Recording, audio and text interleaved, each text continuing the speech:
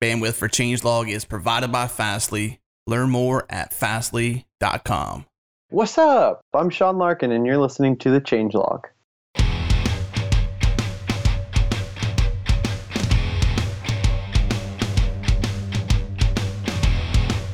Welcome back, everyone. This is the Changelog, and I'm your host, Adam Stacoviak. This is the last show of the year, episode 233. Big show talking about Webpack with Sean Larkin.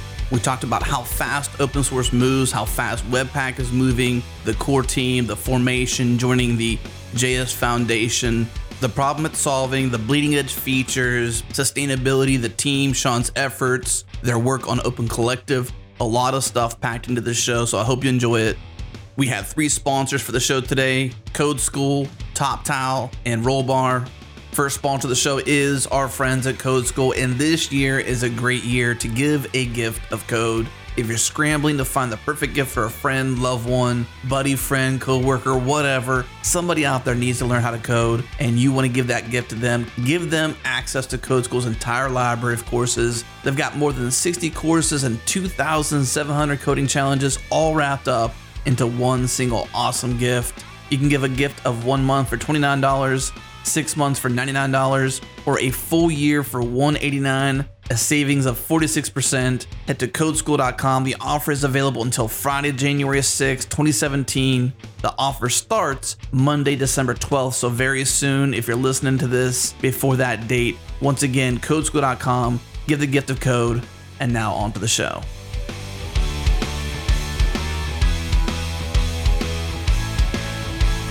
All right, we're back. We're talking to Sean Larkin, and Sean, Jared, is, as you said, one of the most enthusiastic people. That's right. For Webpack. Maybe in general open source, I'm not sure. What do you think? He's like a true evangelist in terms of the excitement, the helpfulness. He's out on Twitter with the hashtag, Webpack, searching it, finding people, helping them out at all times. Yeah. That's awesome. He's like truly getting people on the Webpack bandwagon, and not only that, he's also from my neck of the woods. Ooh. So, Omaha. Lincoln, Nebraska. Well, he's from Lincoln, right, Sean? That's right. I live in Lincoln, but I work in Omaha. Okay. So, Lincoln, about 45-minute drive, and works in Omaha. And so, it's always fun to have another member of the open source community rocking it from Nebraska. That's right, man. It's the heartland. So, we're excited. And it seems like the whole front-end community is excited about Webpack in general and Webpack 2 in specific. So we have a lot to talk about around that, why it's exciting, what problems it's solving, what makes it different, and such things, what's happening in 2.0. But first, we'd like to get to know our guests a little bit. So if you could give us some background, help our listeners understand where you're coming from and how you got to be on the Webpack core team as the community advocate. I don't know exactly what your title is, but I just call you the evangelist for Webpack and all things around it. Yeah, so, and you can just say I'm a maintainer. It's just that we all have like specific focuses. And so that one's, I think I fell into because I'm the only American maintainer and speaking English as my first language. But gotcha. Dialing back. So, man, get some popcorn or whatever you want, because I'll try and not make it a long story. So long story short, I'm a previous technical support rep who kind of went rogue and got tired of not being able to fix people's problems. So, the first place I worked at was actually in kind of the tech community was when I moved here to Nebraska, and my wife's from here. And I just wanted to get a job that was consistent. And so I did tech support, and I did a really great job at it, but it was just so frustrating having to work around issues, getting the same calls every day. And so I kind of took an interest in quality assurance and even programming. It started from just doing like little Apple scripts to learning Ruby. And then, I worked hard enough at that company and kind of proved my worth. And they eventually, hired me to work on Objective-C for their native application product that they sold. And so from there, I had the official title as a software engineer. And then 9 days later, I got fired on my birthday for sharing one line of source code. I think too long didn't read version is some people were not very happy that I had been able to make it as a software engineer. People in the support side of the company. And so I think they were just looking for a reason to get rid of me. But like I tell people that because it's like the best thing that's ever happened to me. I was able to work at a small digital agency and got to kind of bust my chops with Ruby on Rails and Ruby and some more web technologies. And then I had the opportunity to work in Omaha for the first time at a retail company called Hay Needle. And they're, I think, bought by Jet, who got bought by Walmart now. I did like a lot of almost fully exclusive JavaScript. And then I worked shortly at another contracting job where I got introduced to Webpack called Info Group. And I was kind of blown away at how incredible the dev experience was. Like, mind you, I didn't ever have to set it up myself. I know that I've heard the stories from people, and but it was already set up, and it was just an awesome development environment, and it was a React shop, and it was kind of my first time experiencing a bunch of different technologies, but it was a great learning experience. And so when I left there to take a job at Mutual of Omaha as a UX developer, where I work currently, being at an insurance company, you get the opportunity to kind of have a little bit more research and development time because you have things like compliance and state compliance, copy and legal. And so kind of the dev flow or the dev cycle is a bit slower. Like my first few weeks working there, I had the opportunity to kind of research Webpack and Angular. And, I was able to get some sort of boilerplate set up, and we use kind of still exclusively across our team. And from there, I didn't even know you could submit talks to conferences. Like that was kind of a new thing to me. And so I just submitted a talk to NGConf, and I was lucky enough to get accepted. And they said, all right, well, we would like you to actually do a workshop on how to use Webpack with Angular 2. And so that was a whole immersive learning process for me as well. And ever since then, I realized how important it was to kind of spread the word about Webpack. And it was at that time that I found out after the workshop, which went really well. A lot of people are like, who is Webpack? What is this? The Angular community had no idea, really, for the exception of a few people. And so, it made me kind of frustrated because, one, you see this tool which has so much potential, and, nobody really knows about it in this community. And so the first thing I did was try and really stress how to get funding for the team. And so I kind of put myself out there and jumped in the Gitter chat that was there. It's just like a web-based chat, kind of like Slack, but for GitHub repos.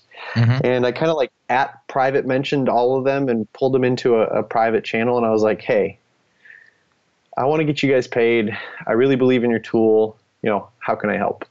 And so we talked for about 3 weeks off and on. And I found out that Kent C. Dodds was doing a podcast or a JS Air with that core team on it. And I was like, oh my gosh, I need to meet them. And so I think I talked to like Jeff Wepley and I said, hey, can you get me on this panel? I just want to be there as like a panelist and just talk, or sit behind the scenes. And I don't know if it was because Kent wanted to save face or something, but the day it was, or, the week before it was announced, it goes, introducing the Webpack core team. And I'm there right next to those three. And I'm like, oh my gosh. So at the day of the podcast or live stream, they asked me, do you want to be on the core team? And I said, I would love to. And so it's kind of just because they were already playing on this, right? Or did he just announce it and they were like, well, I guess you can be on the core team?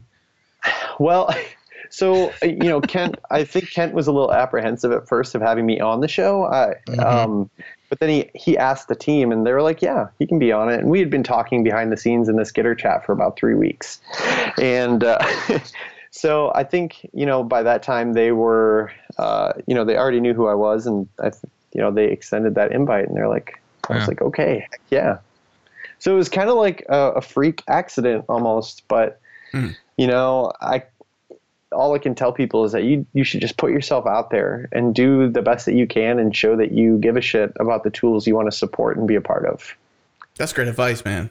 Yeah, that's a great story. Just like joining their Gitter chat is like, all right, guys, let's get you paid. That sounds like a good way into any open source communities. Like, oh, somebody's here and they're going to get us paid. Come on in. Can we get you a cup of coffee? Can we break that down though? Jared, I don't know where you're going with this, but I was really curious when he was saying that was the get people paid? Like, what does that mean? Yeah, and why did you think of that as your first initiative with Webpack? Well, like a lot of questions were swirling around my head, like, why aren't these guys working on it full time? Is it just like a lack of time, et cetera?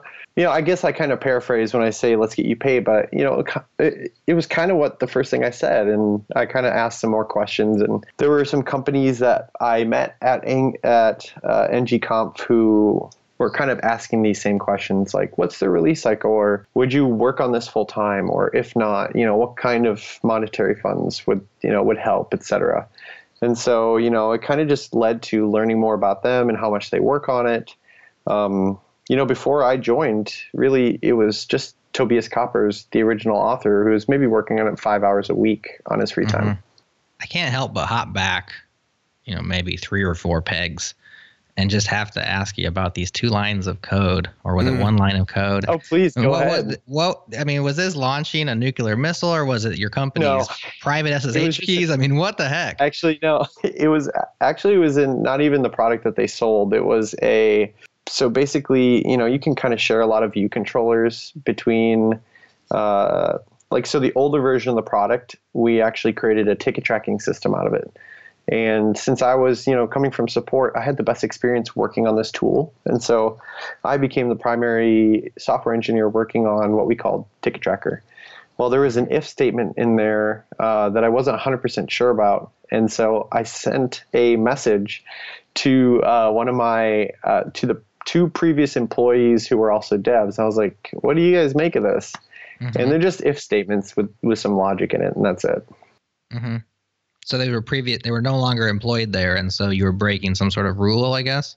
Yeah. Well, yeah, the official was sharing trade secrets for something they didn't even sell. But yeah. Oh my goodness. But it was the best thing that's ever happened to me, to be honest. I'm so glad that that it happened. I probably would still be there just working on Objective-C, which isn't the worst, but yeah. Do you say that in retrospect, like now you look back and that's the best thing, or at the moment where you're like, sweet? Yeah, like I was really upset at first because it was like, I had finally gotten over the hill, and I had, overcome the adversity of something that company has never seen, let alone probably 5% of all people who are in support and want to make something better of their lives and do something more impactful. And so to get shot down like that so quickly, I was upset and a little concerned, because it was like, well, I've only been officially a dev for 9 days. What am I going to do? But the beauty of LinkedIn is that most people don't care, and they just see your title and they're like, all right, ship it. So, I had been programming for longer than just nine days officially, but, they want to see what's on paper. But yeah, retrospectively, it's the greatest thing, that could have ever happened to me to really propel myself and my involvement in the community and open source forward. How did it do that? Like, what were the things that happened to make that the best thing? I think it was just being able to get me into places and job. It kind of it sounds silly to say and maybe a little contrived, but once you have that title, it was so much easier to find another dev related job.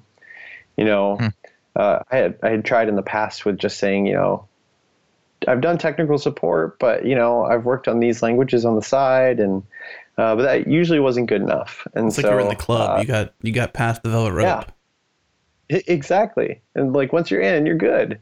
I've maybe only been doing full-time JavaScript for about 2 years, and maybe kind of some other technologies, for maybe no more than a year and a half. So it's I'm a quick learner, and I think some people saw that, and the people who did believe in me at the company were happy to make it happen. Do you think that title gave you a certain level of confidence that you could have achieved otherwise, but it was like somebody else named you this, and so now it felt like you were one? Or did you already feel like you were a software engineer and finally somebody put the title on your desk? I think the title is the recognition for sure. And, it wasn't as much confidence, because I've been able to prove myself worthy. But it's kind of like that thing people want to see on paper. Oh, do you have this on paper? I knew I could pass the eye test, but, having the stats is what I think people were concerned about. So now you're a Webpack core team member, maintainer, and really kind of the voice of the Webpack team. to the community. And like I said during the intro, you're out there really in the trenches on Twitter. Tell us a little bit, we're going to get into Webpack probably on the other side of the break, and why you're so excited about it, and why everybody, in the greater JavaScript community is kind of letting the Webpack tractor beam pull us in, as even us at the Changelog have been pulled in. Yeah. We use Webpack to build our assets. Yeah. But what is it, not about Webpack, but about you? Just first of all, tell everybody what you do in terms of Webpack in the community, helping people, searching hashtags, staying up late at night. Give us a little bit of your workflow and what you've been doing for Webpack users. Yeah, so initially I wasn't very comfortable with making core changes to the library, and so I just wanted to do whatever I could to help kind of encourage smarter people. People who are way more brilliant than I am to get involved, but at the same time, kind of learn a bit along the way. And so, the first thing, my role is literally represents the voice to the community, but at the same time, the voice of the community back to the core team and the organization. So yeah, I do, from day to day, I probably spend about 4 hours on Twitter just searching Webpack, and sometimes JavaScript on the side, depending on, if there's something controversial or whatnot. But literally, 98% of the time, if your tweet has Webpack in it and it's something that, I could probably assist with or share guidance or maybe convince you to help add a PR for our docs page or whatnot, that's one of the things that, I'll respond to almost all of those tweets. I guess aside from that,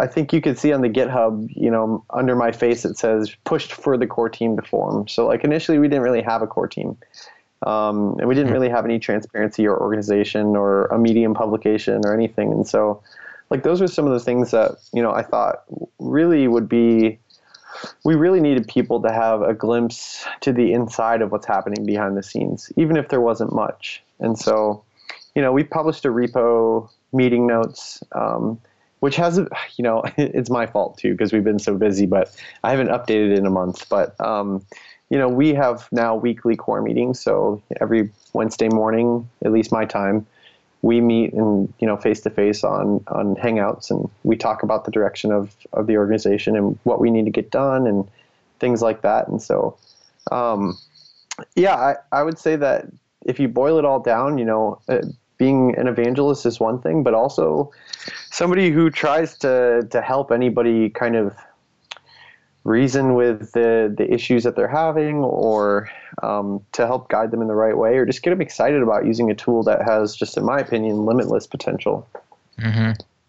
It seems to be paying off. Do you feel like all that hard work that you're putting in is being fruitful, or do you feel like you're spinning your tires?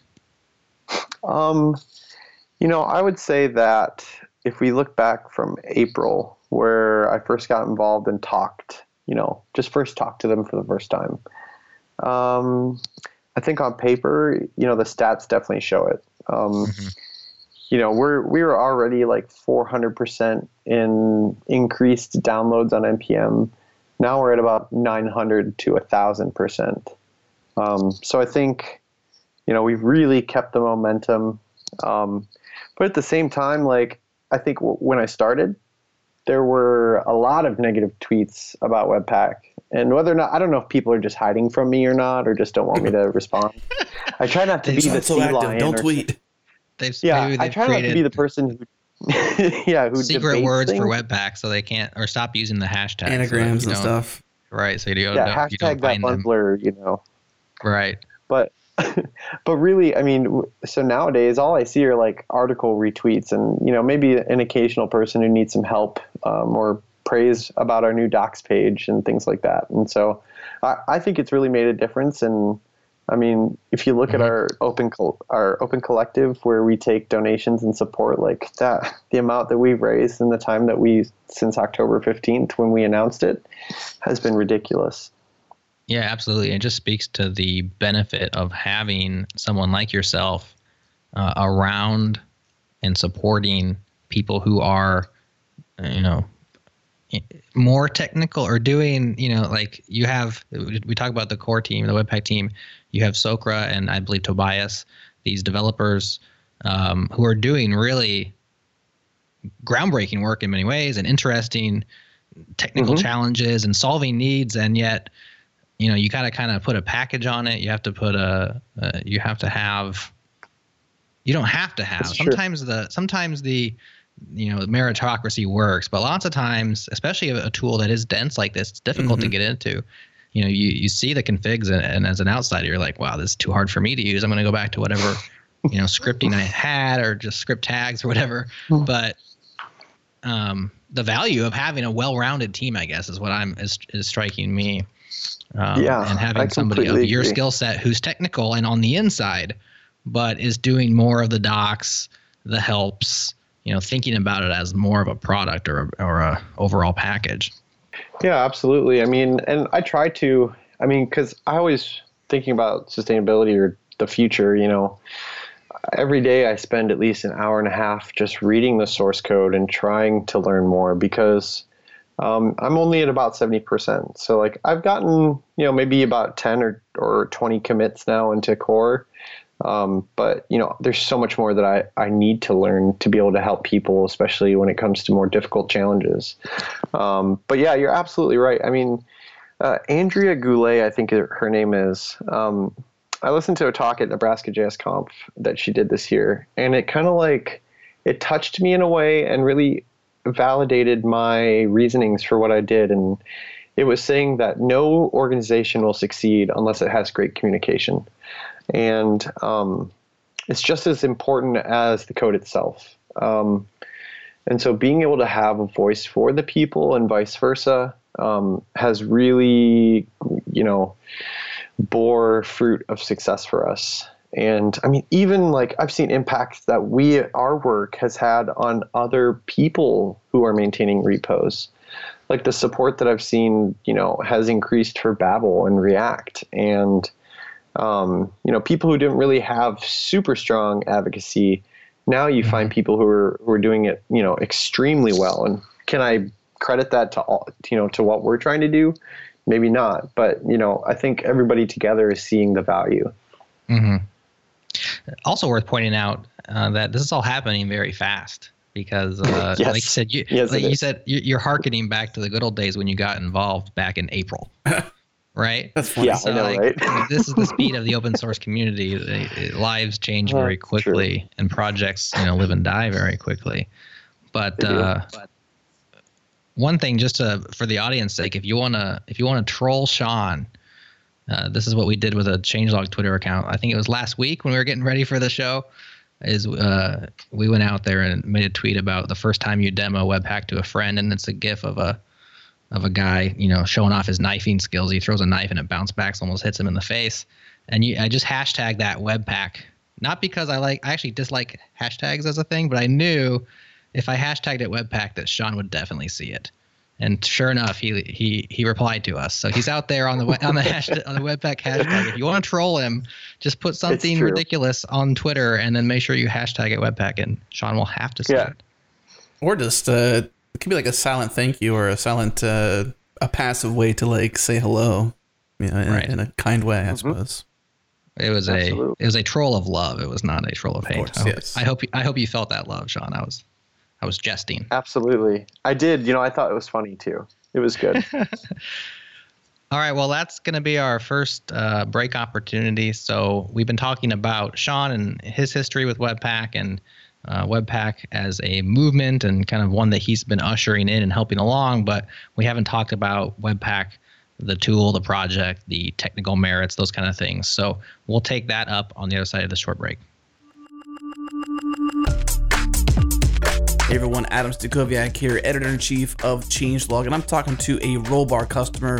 Rollbar puts errors in their place. Rollbar.com/changelog. Check them out. Get 90 days of the Bootstrap plan totally for free.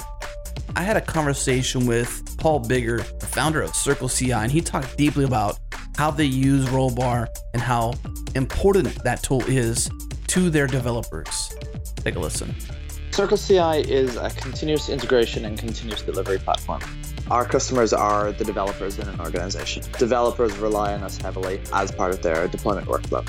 So let's assume anyone listening to this is someone who needs to use Rollbar. Someone needs to know about this tool, needs to know about this product, needs to know how it's changed how you do business because of it. I'd like them to know how important this tool is to you. And a better question might even be, could you have done what you're doing with Circle CI without Rollbar's help? We operate at serious scale, and literally the first thing we do when we create a new service is we install Rollbar in it. Like we need to have that visibility, and without that visibility, it would be impossible to run at the scale we do, and certainly with the number of people that we have. Like we're a relatively small team operating a major service, and without the visibility that Rollbar gives us into our exceptions, it just wouldn't be possible. If there's people out there who ship code without Rollbar, I can only imagine the pain that they're going through. Oh, that's awesome. Thanks, Paul. I appreciate your time. So listeners, we have a special offer for you. Go to rollbar.com/changelog, sign up, get the Bootstrap plan for free for 90 days. That's 300,000 errors tracked, totally for free. Give Rollbar a try today. Head over to rollbar.com/changelog.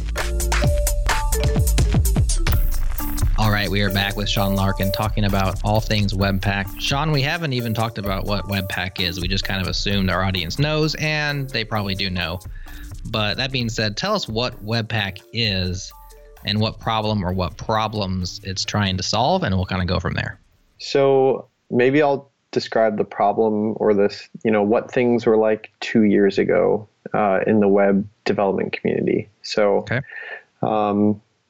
before we had module bundlers, which is what Webpack is, the primary way to add code to your website was to either include it as script tags, whether it be multiples, or just have like one script tag. Now, a lot of times maybe you can think back to, I can remember cases for me. Some places I've worked, we had like 30 or 40 script tags in the browser. And we struggled from all sorts of issues, from race conditions.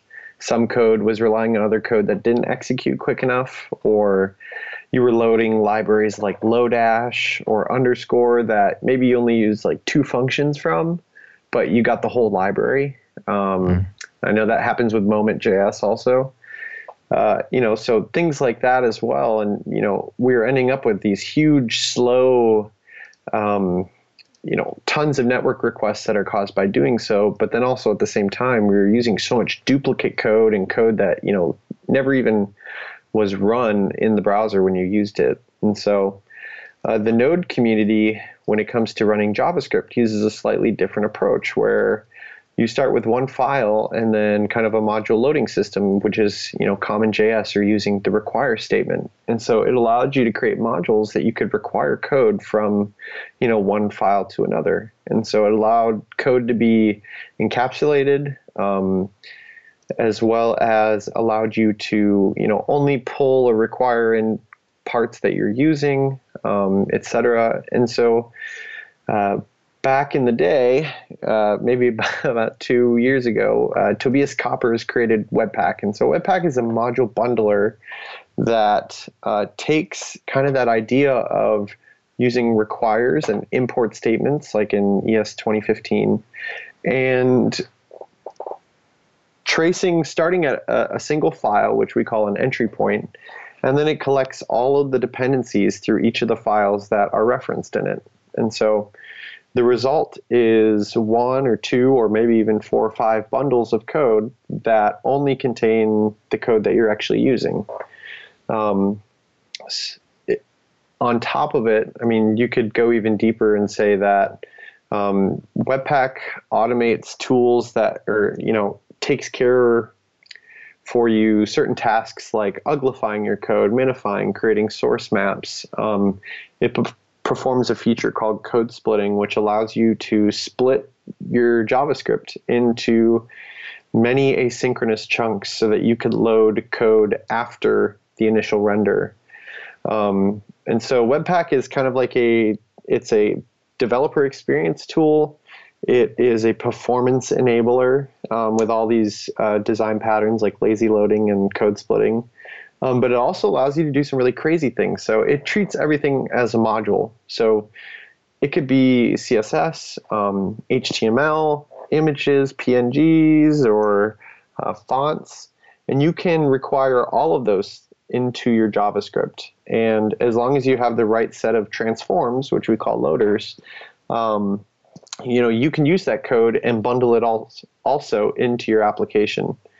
And so we say it's a static asset bundler or a static build tool. So it does a lot of things. It does a lot of things. Which is perhaps why it's somewhat complicated, right? Absolutely. Or probably from your perspective, maybe it's not complicated, but from many other people's perspective, or maybe it is because you have to explain it all the time. Yeah, I mean, always giving the intro is kind of hard because it is so multifaceted, and so it can do so many things that I always forget like 30 things that it can do while trying to explain it. Something that's useful sometimes, and I like the way that you cast it in terms of, this is how things used to be and this is how things are possibly with Webpack. But what about in the context of other tools? So many people may be familiar, for instance, with Rails Asset Pipeline. They may be familiar with Gulp or Grunt. They may be familiar with Brunch or these other tools that do similar things. They have some sort of overlapping features, but they don't all do the same things. Can you cast it in light of existing tooling? Yeah, so like, for example, Grunt and Gulp are just task runners. So they're going to perform operations, and you write tasks that do things to your code. So let's say, for an example, the example I like is that, let's say you're using like Lodash and you want to create like a bigger monolith JavaScript bundle. You're really Grunt and Gulp don't understand the dependency graph that Webpack creates when it runs. And so what's happening is that you're getting that entire, you're just smashing a bunch of JavaScript files together and concatenating them instead of only requiring the dependencies and parts of those libraries that you're using.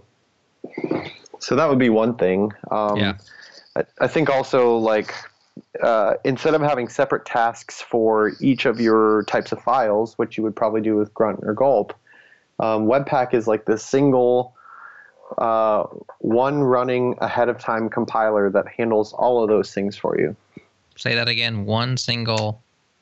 It's like you run it once, but it's performing all those tasks behind the scene that you configure. But it's like a ahead of time compiler for the web. Gotcha. One thing that you mentioned, and I've seen it in practice, I still don't completely understand the advantage. So maybe you can help with that. Is inline, bringing your CSS in, bringing your images in. I can probably enumerate a few advantages, but I'd prefer if you did it.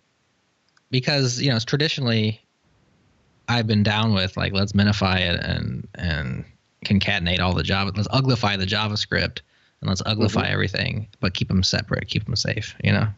But this is a whole new world where it's like, let's just put it all in one big JavaScript bundle and then break that up into chunks that make sense and ship it. Why is that better? Well, so really it's what I like to say is you don't have to bundle your images into your JavaScript, but you want to have those images managed by Webpack. And so we can use one of the loaders or transforms that I talked about as an example. So if you want to, let's say, have an image that's loaded into JavaScript, or you require it into a JavaScript file, you have two options on that loader that say specify a limit, which is just a file size. And if that image is over that limit, then just go ahead and emit it to your build directory or your dist folder. Otherwise, if it's under a certain limit, then go ahead and base64 inline it, because the cost of an extra network request is greater than the cost of the bundle size. I'm sure that they do, because you guys are on top of the curve, but the up and coming HTTP2 protocol, is it still the case that that's better with H2 because of the pipelining and the single connections and all the other things that they have? Where it is. Go ahead. There's benefits and there's disadvantages. So like you can still like, for example, when you're bundling, you can actually, we have some features for H2 called like the aggressive splitting plugin. And so what that does is it leverages that idea of the streaming or multiplexing that can handle, let's say, 50 concurrent network requests. And you can create 50 small bundles. But to just, let's say, use like a module loader and dynamically run every dependency and require statement, as like a network request, it's, at least the studies that have been done so far show that having smaller bundles is more performant than it is to just have no bundling at all. That is interesting. Give me a sec. I'm just thinking about my next thought. Stuff too much. Just thinking about the next place to take that. I have a potential suggestion. Okay, go ahead. I'm thinking, like, who is it for? Like, who primarily uses it? What kind of developer? Like, who cares to this degree? Like, performance? People who care about performance? I mean, that's kind of everybody to a degree, but, like, who in particular? Well, you'd be surprised. In a perfect world, I'd want it to be for everybody. There's some people, let's say like Dan Abramoff of the React and Redux team. He thinks Webpack is a very low-level tool. And in some cases, if you look at all the wrappers that sit around it, maybe that's the case. But I mean, in my opinion, we want to make it as usable for anybody to take and just say, I want to be able to split my code up. I want to know how performant these bundles are. I still want to be able to work in any dev flow or dev stack, use any type of templating or pre-processing, and have it just work. And so, that's kind of our goal, is to be able to make it easy for anybody to use, but at the same time, not sacrifice performance. So what are some of the steps that you guys have done to get there? So we've had Webpack 1 for a while now. Webpack 2 is coming out. It'll be here. We're fingers crossed, 2016 calendar year. Webpack 2 will ship. Right now it's a release candidate stage. I know you've put a lot of work into documentation. You have example Webpack configs, because that's actually a huge boon, because you have to basically configure Webpack, with a config file, and having like, this is what I want to accomplish. Here's a config file that looks like that. That's very helpful. But what are some other ways that you've smoothed it out with Webpack 2 and tried to bring it up a level so that people can use it without feeling like it's a low-level tool, like Dan says? Yeah, absolutely. So like the first, like you said, was our new documentations page. Like originally that was the only thing that we wanted that was really holding back Webpack 2 as a release candidate. And we just finished that milestone, so you can check out webpack.js.org to kind of get that new experience. So I think, some of the things we want to do is like simplify the way things can be done. So I guess, early on in version 2, you could write your those transforms I talked about, loaders. You could write them in like 30 different ways. You could pass a loader property or a loaders property. There wasn't really any way that was the wrong way to do it, but there were caveats for some. And so like we wanted to, make things a little bit more explicit. And so like a smaller example is that you could say the name of the loader, or you could do the name of the loader dash loader. So like Babel or Babel dash loader. And so we've made that explicit now. We're slowly trying to, not have a bunch of breaking changes, but also have very simple ways or one way to do things. I'd say another huge thing is our configuration validation. So this is something that just landed as of like beta 25. And it has significantly reduced the amount of errors we've seen on our GitHub and Twitter, et cetera. But essentially, if you have a property that's not correct or is in the wrong place, or let's say you put the plugins property inside of somewhere it shouldn't be, we now have a schema that will validate against your config and give you, an error. It'll prevent you from even building and saying, hey, this is wrong. This can only accept a string or an object, et cetera. That's been a really huge usability enhancement. I can attest to that first one, because when I was first getting going, I got Webpack working really quickly, which was great. But then when I wanted to do, slightly more fancy things, you start looking at examples. And because there is, like you said, maybe 30 ways, there's lots of different ways to go at the same thing. all of the examples out there are different, and they're all trying to accomplish, the same thing, and they look different than my config. And so just in your example, mine says, SAS and then an exclamation mark and then CSS or whatever. But this one says SAS-loader and it uses ampersands, or there was no continuity or consistency in the examples of other people's Webpack configs. That makes it very difficult to piece yours together. And so I think that's a great move, is let's simplify the happy path to just be this one. This is how you should do it. And absolutely. We've actually felt you guys doing that as we've been upgrading on the betas of Webpack 2, and our config begins to go out of into deprecation mode. You shouldn't do this anymore. So we hit a couple of those, but it's a beta, so we can't complain. People will complain though. Oh, of course. That's okay. We like that though. We want to be able to. That's like one of those things we love, is having the people who have the strong voice and want to, be candid with us, because we want to talk about the issues. And I like to say those kind of people are like our best future contributors, because, they have good ideas in addition to, some heavy complaints. Right. So one of the features that you mentioned, which I do think sets it apart from all the other ones, is the removal of code that you're not using. Is that called tree shaking? Is that the same idea, or is tree shaking something different? Well, it's kind of like, it is. So it is a feature of Webpack 2. Probably the most sought after, I guess, for size. But essentially since Webpack understands every dependency statement in each file, it can see what code is actually used or not. And that's kind of like the tree shaking part. But then there's also dead code elimination, which actually is what reduces the size of your bundle. And so Webpack actually isn't responsible for the dead code elimination. But what we do is we mark those dependencies as unused. And then Uglify.js, through our Uglify plugin, will actually remove those statements that are not used, as long as they don't have side effects. That's very cool. What are some other bleeding edge features, the real sexy stuff that people love about Webpack, that gets, something that gets you excited, gets these future contributors, the ones that are complaining the loudest, but also are adopting the newest things? What's some of the bleeding edge stuff that's exciting? I would say probably just being able to do code splitting just blows people's minds. I don't know another tool that does code splitting the right way and effectively. And so I would say, code splitting is huge.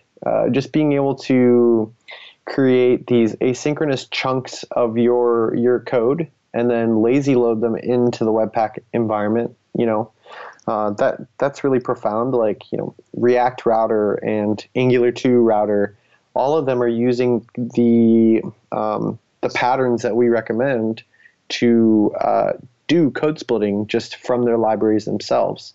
And so people love seeing that they can actually reduce the size of their bundles just by, a simple system.import or require.ensure, or the newest one that we just released, which is up to date with the ES spec import with, parens as a function. I guess other ones that are kind of bleeding edge and super sexy, I would say, are the ability now that, one of the things that I really love about, what I do specifically with the community is that I also get to be the one who speaks with the most incredible developers like Adi Osmani and the Chrome team and the Edge team, the guys at Firefox. And so Adi and I partnered together to create a feature in Webpack that can help increase awareness. So you'll hear probably performance budgets get thrown around a lot. And so now by default, as of this latest Webpack build, you will get warnings in your terminal that say, hey, these bundles are over a certain size. You should reduce them, to have better load time performance. And, we'll do some things like, if we don't see code splitting, we'll say, hey, you can reduce the size of your initial load time by using system.import or import or require ensure, and kind of give them like a help document that shows, about code splitting. What are the biggest things holding it back for new users? You've addressed many of those, but surely there are things outstanding that people will get tripped up on when trying to use Webpack. I think the number one thing is probably, that's hard because it's like, I want to say it's just the lack of learning. And so, I would like to think that our new documentation page is really remedied it. But I think holding it back from new users, probably the usability of the configuration. I know that that's a really big challenge for a lot of people who just don't like it or don't understand it.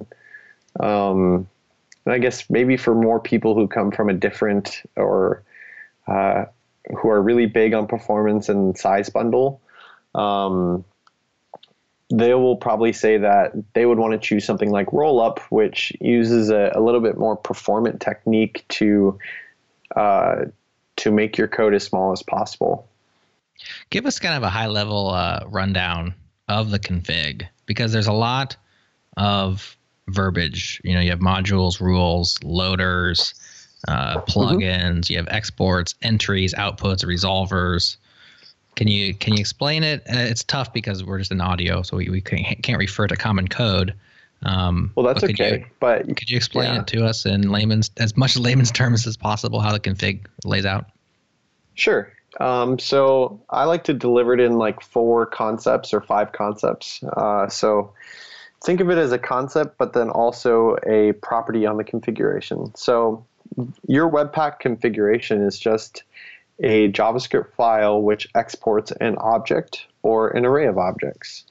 And that object is your configuration. So it's going to have some properties at the root level, and these properties describe how Webpack is supposed to bundle your code. So the first concept is entry, and it also maps to the entry property. But what an entry is to Webpack is the first place to start to create your dependency graph. So you can think of it as like the top of the graph or tree. And what it does, it's going to scan through all of those dependencies and collect everything into a compilation or like a bundle. The output, so entry point tells Webpack where to start and what to bundle. And then the second is probably the output property. So output describes kind of what the word is that it tells Webpack how and where to bundle your code. You can specify like a file name and a path, and there's some more advanced properties. So let's say if you wanted to like make a UMD wrapper around your code so it could be used in a script tag, you can do so. There's some more advanced configuration under output, but the simplest ones are just file name and path. And so like the output will describe how to treat your code and where to place it. And then the next property or concept will be loaders. So essentially what loaders are single file or one file to another file transforms. And it's a loader behind the scenes. If you look in a no module, it's just a function that is exported that takes a source argument and then returns a new source. So there's all sorts of different loaders that are out there in the community. But the best way to describe what a loader does is that it is the last step in resolving your code to convert it into JavaScript. So it performs those transforms for you. And so it doesn't map directly to a loaders property, but what it does map to is module. Since everything is treated to Webpack as a module, you're basically specifying the rules for the type of modules you're importing. And so if you look in a configuration, it's set under module.rules or module.loaders.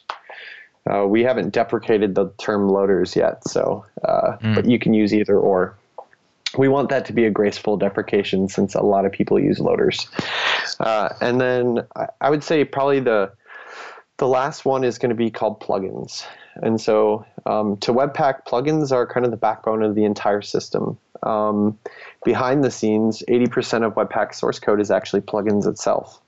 That's nice. But we Yeah, it is. I mean, we externalize that process so people can create custom plugins to hook into the compiler lifecycle of Webpack. So the easiest way to describe what a plugin is compared to a loader is that a plugin can do anything a loader cannot.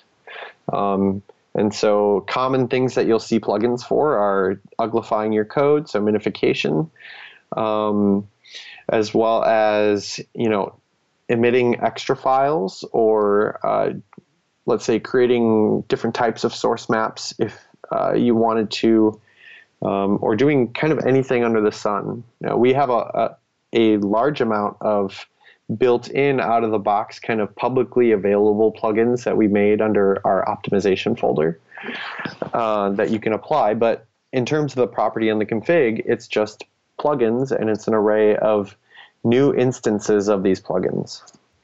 And I'd probably say the last one. I mean, you could talk about Resolve if you'd like to. It's kind of a little bit for more specific scenarios, but so Webpack resolves just like Node.js, but we have this entire augmentation on top of it that makes it really flexible and crazy powerful. And so we call it enhanced resolve, but the property is called resolve on your config. And that's just how it finds things in which places, basically, in terms of requiring or including different code? Yep, absolutely. Okay.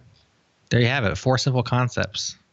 You too can be riding the Webpack train. That's what I call the core concepts, I guess. There you go. And a lot of that is in our document, in our new doc. So like you go to webpack.js.org/concepts, and I authored 90% of that entire section. So the whole purpose is to be able to give somebody a first-time user a really good journey through understanding the different parts of Webpack, how it works, and what these things mean to you and why do you want to use them. Yeah. Very cool. Well, let's take our second break. On the other side of the break, let's get back into the conversation around sustainability, the Webpack team, what you've been doing with Open Collective as well as JS Foundation. Lots of interesting things there around Webpack and making it a sustainable project, because more and more every day, so many groups and companies and individuals rely upon it to bundle their code. So we'll take that break, and sustainability will be on the other side. I talked to Daniel Reed, head of design at TopTal, about their new expansion into TopTal Designers, doing for designers what they've done for developers. We talked about why TopTal works for designers, and this is what she had to say. As a designer, or as any kind of creative person, the big overarching question is always like, how can you find inspiration?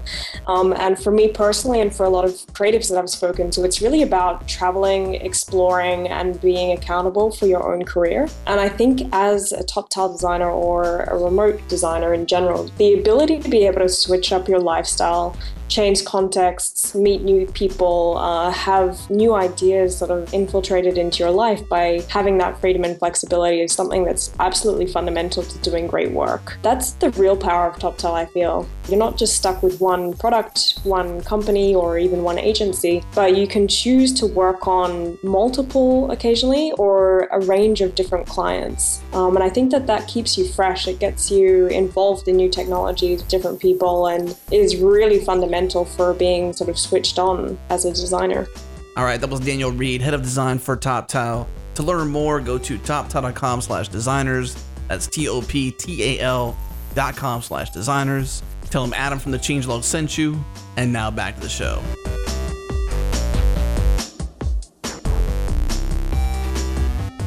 All right, we're back. And Sean, during the intro section, you mentioned how one of the first topics that you broached with the Webpack team was sustainability.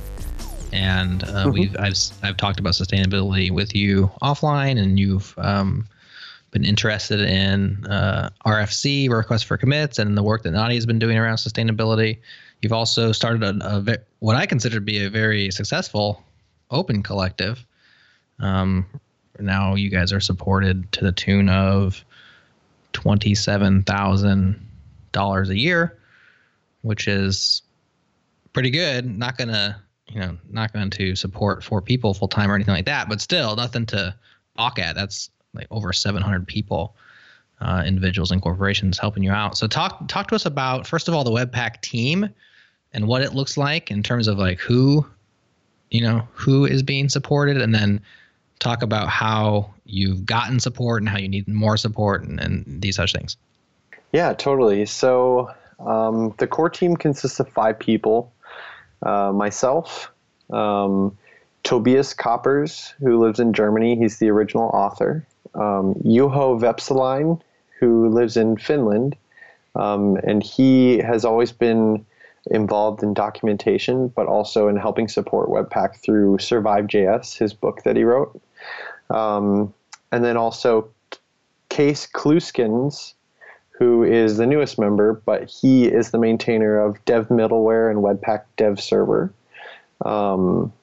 as well as Johannes Ewald, who is in Germany, who has been really involved. He is a designer by trade, but also an engineer, and so he's been extremely involved with CSS Loader, Style Loader, Sass Loader, Less Loader, and helping kind of support those communities and fixing anything that goes back to core.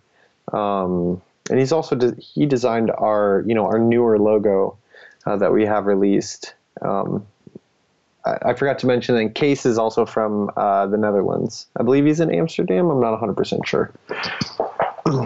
But then we also have kind of a second tier of people who we just call the contrib team, and they're responsible for helping maintain all of the loaders and plugins that we have underneath our organization. And so we have like a private Slack community that we use specifically for the purpose of communication, kind of a little bit less static collaboration, I suppose, or, with less fluff. We wanted to do something public like Gitter or Discord, but it was, we found that we wanted to be able to still have some sort of private environment so that we could effectively communicate to these people. And then I think we also have a team like the Analyze team who works on our bundle analyzer, which is you can find in our old docs page. And then our documentation team. So people who've been really involved in just helping support and work on Webpack documentation. So one that, has been really involved, and we're ever grateful to her, is Pavithra Kodmad. And she's from India, but she works for Flipkart, who is a heavy user of Webpack and really got the spotlight shown on them for reaching kind of a next tier level of web performance. That's a big team. It is a big team. I mean, it's kind of like herding cats sometimes. Yeah. Especially even for us, like as a core team, because, we're all in different time zones for the exception of Johannes and Tobias. So like in terms of sustainability and what we've tried to do was, one of the first things I wanted to do was I wanted to meet every week, and one, because I was totally new and just, happy to, see these guys and talk with them and learn more. But two, because we needed to have some sort of direction. It didn't exist. And so, we meet in the mornings, which is kind of their afternoons. That works well on a certain day and every week. And we kind of talk about things that need to be done, things we want to do. And then as an organization, any like house cleaning, legal stuff or trademarks or logos or, T-shirts or anything like that. So this is all from April. Like you became part of the core team in April. The core team was formed in and around that time, officially, and the rest of this team you're talking about has been added on since then. Is that true? Yeah. So, like, for the exception of Case, who is now a maintainer as well. Yeah, everybody. I think beforehand it was just us 4, and we didn't really have a contrib team yet. And it was something that we talked about. We really needed to have some sort of support and get people involved. So we did like a call for maintainers for, these smaller libraries that are in our organization that needed some love. And so, once we got that together, we got the Slack organization up and kind of talked about the first initiatives that needed to be done on, 80% of the pages. And so if you look at like HTML loader or Karma Webpack, you'll kind of see this really nice template that explains a little bit better right in the README what it does. And these teams will meet and do hangouts, and we'll add enhancements, fix PRs, etc., and reach out to us if needed. Seems like a lot to build in such a short amount of time. Like, what do you think you've done right? Like, what do you think you're doing right to make these moves possible? The proper and healthy team growth and onboarding, not only like users, but also people that can help maintain portions of the code base. So like, at least from what I can do as a person, is that if anybody ever wanted to learn more about Webpack, I very clearly state on Twitter all the time that if you want to help maintain and get involved, to let me know, and I'll usually send them a DM and say, hey, what interests you? What do you like to do? What's your background? Because really, we want to find something that works best. And, right. To be honest, like, our organization has all sorts of stuff that could be worked on, whether it be documentation or smaller loaders or plugins, or maybe Webpack as a core, or even like some of our other libraries like our Resolver, Enhanced Resolve, Webpack Sources, Loader Runner. So like I try to get an understanding of who the person is and their personality and what they like to do, and then I ask them what they want to do. And I tell them I will sit down, whether it be on a Hangout or just in Twitter, and I will give you a complete rundown of kind of the library, the plugin system, and kind of everything they might want to know if they want to contribute to Webpack core and how it works. And so, I mean, I like to think that it's kind of some of those things where you just sit down and work with the people who are really excited and want to be involved. And I guess it's kind of easy when we have a community of plugins and loaders made by other people. And so you can pull those people in and say, hey, we would love you to help us. And like, for example, HTML Webpack plugin, which is Jan, he's known as Yantamon or Yantamon on GitHub. But he did some incredible work with that plugin. We're like, let's get him in the Slack and talk about, better ways that we can help increase, the quality of that library, but then also kind of come up with new ideas and collaborate. So when you said at the beginning of this show, let's get you paid, Jared mentioned opening this third segment here about Open Collective, 27,000-ish a year, not quite any single person's full-time salary or, supporting a full team of people. You're talking about how you're looking at the bright spots in your community and shining a light on them, or supporting them, or encouraging them, or inviting them into different areas and giving them responsibilities, and maybe even something that did well for you, which was give them a title, to kind of give them that badge of like, here's something that you can own. What ways are you using the money you earn? Like, I know a lot of people aren't really trying to get people actually paid. They're trying to do things that are community building or like new logos. Like how are, when we talk about sustainability and money specifically, how do you use that? So like, I mean, in the end, to me, like personally, my dream job or perfect job would be to literally work on Webpack full time, or work in open source, or, kind of help bring these things together and collaborate to kind of build, to push this project forward. But, so like, to me, my goal is to really hope that we can get enough sponsors and backers to really get us to that point. $250,000 as an angel budget sounds crazy and almost unattainable, but technically we've already gotten 10% since October. But realistically speaking, some of the things that we've done that are kind of small is like we have, the core team members themselves can submit expenses on the work that they've done. And we kind of like divvy it out based on the amount of funds available and kind of the hours that we've worked. And so kind of Tobias tracks that a little bit. But then also additionally, like I just spent some money for a designer to print t-shirt designs, or to come up with t-shirt designs that we can submit, whether it be for t-shirts or other apparel, things like that. Because people want Webpack t-shirts, and they've always expressed it and thought it was cool. They like our new logo. And so just another way to give somebody, that kind of personal feel and ownership of some sort of contribution to our organization and community. What I like too about Open Collective, since you're using that as the I guess the platform to present yourself as a collective on Open Collective. Mm-hmm. But it is the way that they allow you to show your expenses, like you're mentioning, in a transparent way. So like you'd have to go, or Tobias would have to go to Open Collective and submit an expense, and the team approves it, and it gets shown there for the community to see. So like I love the fact that you can not only see what your annual budget is, but then also the funds available, but then the actual expenses and who submitted them and for what. So there's a level of transparency that's not normally there if you don't have this.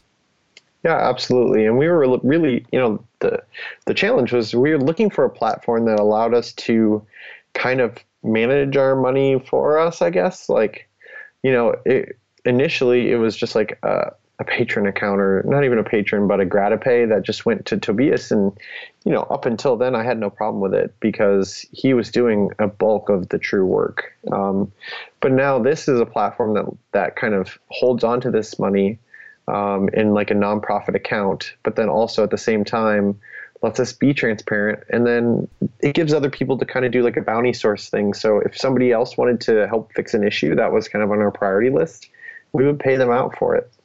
Or you say nonprofit, you mean whenever someone contributes money to you, it's a tax deductible gift. If you're in the U.S., or I'm not sure about abroad, but at least in the U.S., it's a tax deduction for you. It is a 501b something account. So like the paperwork has not been officially filed, I think, with the government, or it hasn't gotten back yet, but that is the long-term goal. So it can be a tax-free source or account for us. Right. It also takes it away from Tobias and with the whole GratiPay situation. Like that's a good starting point, but this allows it to be community owned, not one person. It removes the bus factor, removes the potential, this is not BDFL, but like person in charge kind of thing. And it also removes that one complexity on potentially like income tax or IRS, or I know it's not an issue for Tobias, but anybody else in the world might have that kind of concern. Yeah. I mean, the best thing is like if we were all to just disappear, like all 5 of us on the core team, this will still be around. Yeah. And so the collective as a whole, what it represents, metaphorically, and I guess you could say physically, will still exist, and they will help to kind of, to find a new owner, et cetera. I mean, we're not going anywhere, but, if that did happen, there's always a fallback strategy for that. And Open Collective really helps. They're really responsive. Yeah.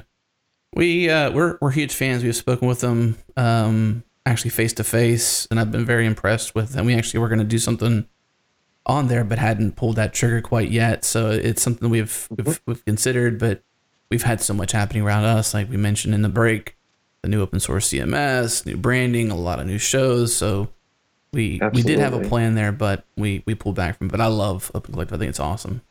Yeah, they've helped kind of, bite on my heels a little bit too when it comes to doing special things. So like in the future, like there's just some things that just fall between the cracks. I have so much coming at me, in 1,000 ways, and I have an 8-month-old in the family. So wow. Okay, we're in similar shoes here. I got a 9-month-old. Yes. Yeah, there you go. So you understand. And so she kind of helped Pia, I think it's Mancini, and like the rest of her colleagues, at Open Collective, they have been so helpful in keeping up, and reminding us of things that we should be doing for the future, or and kind of really help support our cause. And that's really nice because, I think, I can only do so much, and there's sacrifices that happen, but with that kind of help, it's so important and has really helped it be what it is today. Are you guys getting where you need to go? I mean, you mentioned you have maybe a $250,000 a year budget. It would be supporting everything that needs to go on. Right now you're at $27,000, which is awesome. I mean, you look at that, it's a big number, right? That shows a lot of support, and there's hundreds and hundreds of people supporting you, but yet it's not quite enough. Only 10%. It's only 10% there. Do you feel like the 90% is within reach, or are you never going to get there? Because I mean, right now, Sean, you're very much you're like a startup founder in terms of dedication, right? Because full-time job, wife and kids, life, and then like you're on Twitter 4 hours a day with the Webpack hashtag. You're doing personal hangouts with people. you've even helped me like on Hangouts, or I can't remember what we used, but just with my Webpack config. So you're doing the yeoman's work, or like the grunt work, and you're putting all the investment in. And you mentioned earlier that your end goal would be full pack open source, full pack. Can't be saying Webpack every other second. Full-time Webpack, full-time open. Yeah, it's working. Full-time open source. Do you think you're going to get there? What do you think? Like I try not to have expectations. I mean, I can tell you what my dream is and what I think, something that's perfect for me. But I'm not sure. It's kind of a culture issue. And we're kind of like in between the problem of a culture issue and funding for free things. And so it's like we're a build tool or a bundler. And even if we are getting, 3 million downloads a month and we're the top 1% package in NPM that's downloaded, I think we're still a tool that many people see as constantly getting replaced, because in the past it has been. And most, let's say, business owners, marketers, managers don't see the return on investment of a tool like this, where, I think we have some opportunities to maybe show that more to help kind of increase the awareness. But yeah, I mean, do I think it's possible? Yeah. I mean, if everybody who downloaded it once from NPM for $0.01, or, we'd have our budget in 1 month. So like, we know the user base is out there. And this system has shown in just 2 months to have, 100 backers and how many corporate sponsors? I have it right here, 12. To have 12 corporate sponsors already has just, it's humbled me and really showed me the people who really care and understand. And I think as long as we keep pushing that message forward, and the people like Nadia Eggball and Pia and all these people who understand the importance of sustainability with these tools continue to increase that awareness, and we all do together, I mean, anything's possible. I think you may have stumbled across a solution right there. NPM install tolls. Just yeah, I mean, every time you install, you just pass a penny micropayment over to the Webpack team.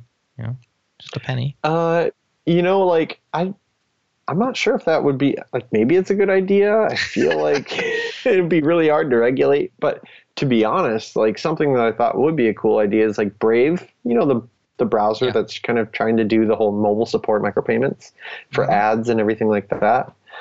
Like, that would be a perfect platform. You visit a page that uses Webpack, you give, 5 cents to their organization. Boom, problem solved.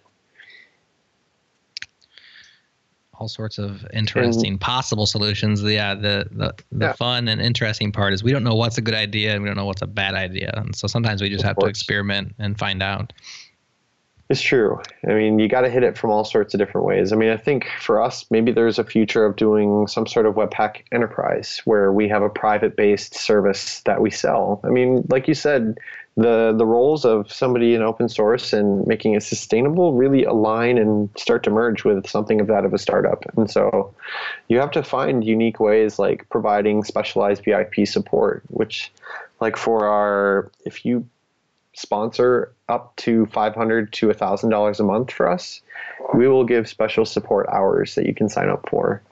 So it's things like the support, kind of maybe custom work or consulting, as well as like even maybe a private product that's built for the enterprise level, which I think a lot of people have really thought about doing or do. You mentioned earlier that some people are skeptical because of the tooling in the JavaScript and front-end world constantly changing. And we've had a lot of debate around JavaScript fatigue lately. You like to cast it not as fatigue, but you call it the JavaScript renaissance, which I like because I think it shows an optimistic perspective that is refreshing. But that being said, is Bundler another step on its way to something greater? Or I called it Bundler. Gosh, Bundler is a Ruby tool. Is Webpack a step in the Bundler renaissance, or is it here for the long haul? Oh, I think it's here for the long haul. You can actually kind of see it happening in like the course of a year's time, where you'll see all these kind of like imitators that say they do lots of these things, but then boom, die out. The reason is because you can't, at least I have yet to see, we'll just say that, I have yet to see any tool that can reach feature parity and flexibility and pivot and change, and keep up with like the spec, the JavaScript spec, the tools that are around us, been able to pivot as fast and add that much, kind of feature parity that, Webpack has. And so, we've kind of set the expectation of you need to create source maps. You need to support hot module replacement. You need to be able to work and manage CSS styles and any type of asset. You need to be able to code split. You need to be able to reorganize your code for cacheability. You need to be able to, split your code up into tiny bundles for H2. You need to be able to tell me whether or not I'm creating too large of bundles, or advise me, or you need to be able to have an infinite plugin system that works, that can do anything. I mean, a lot of tools try and accomplish those things and then fail. And I mean, a lot of times I say just, that's one of the things I really have been trying to encourage is, I want to find those tools and say, hey, do you guys want to help us make our tool better? Not from a arrogant standpoint, but from a let's make something that lasts and push it forward that benefits everybody together. I mean, even when it comes to like rollup, we're adding rollup features, and Rich Harris, who created it, is going to help us. And so, we want to work with as many people as possible, with browser vendors. So like I said, the Chrome team, and we're working with the Firefox team behind the scenes with dev tooling and source mapping. And we've talked with the Edge team to do custom instrumentation. We want to bring in as many people as possible and set our roots, because we want to be here forever, or as long as we're needed, I suppose. There you go. Well, before we close out the show, I definitely want to say on behalf of me and Jared and the rest of the team here at Changelog that we thank you, particularly Sean, for your efforts to step up and do this for the team, but also to the rest of the team, with the core team, the contribs, and everybody else that are involved with Webpack. I think we need people like you in open source, and thank you. It's exciting to have this conversation with you. But if you had the ear of everyone out there who cared about Webpack or should care about Webpack, and they want to get involved, or you want to give them an invitation into different areas, what are some things you can share in terms of easy inroads to get involved, or how to become a contributor themselves?